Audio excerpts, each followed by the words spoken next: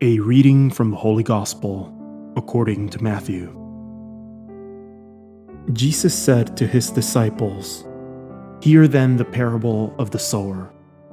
The seed sown on the path is the one who hears the word of the kingdom without understanding it, and the evil one comes and steals away what was sown in his heart.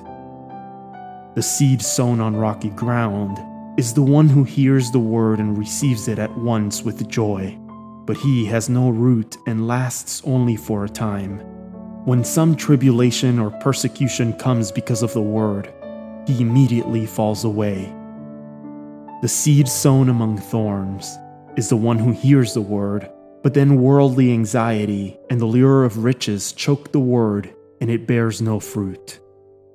But the seed sown on rich soil is the one who hears the word and understands it, who indeed bears fruit and yields 100 or 60 or 30-fold.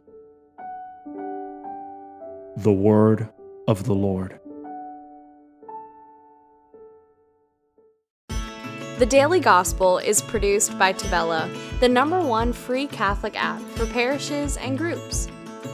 To listen to this episode and more devotional Catholic content without ads, make sure you download the Tabella Catholic app on the Google Play Store or the Apple App Store, completely free.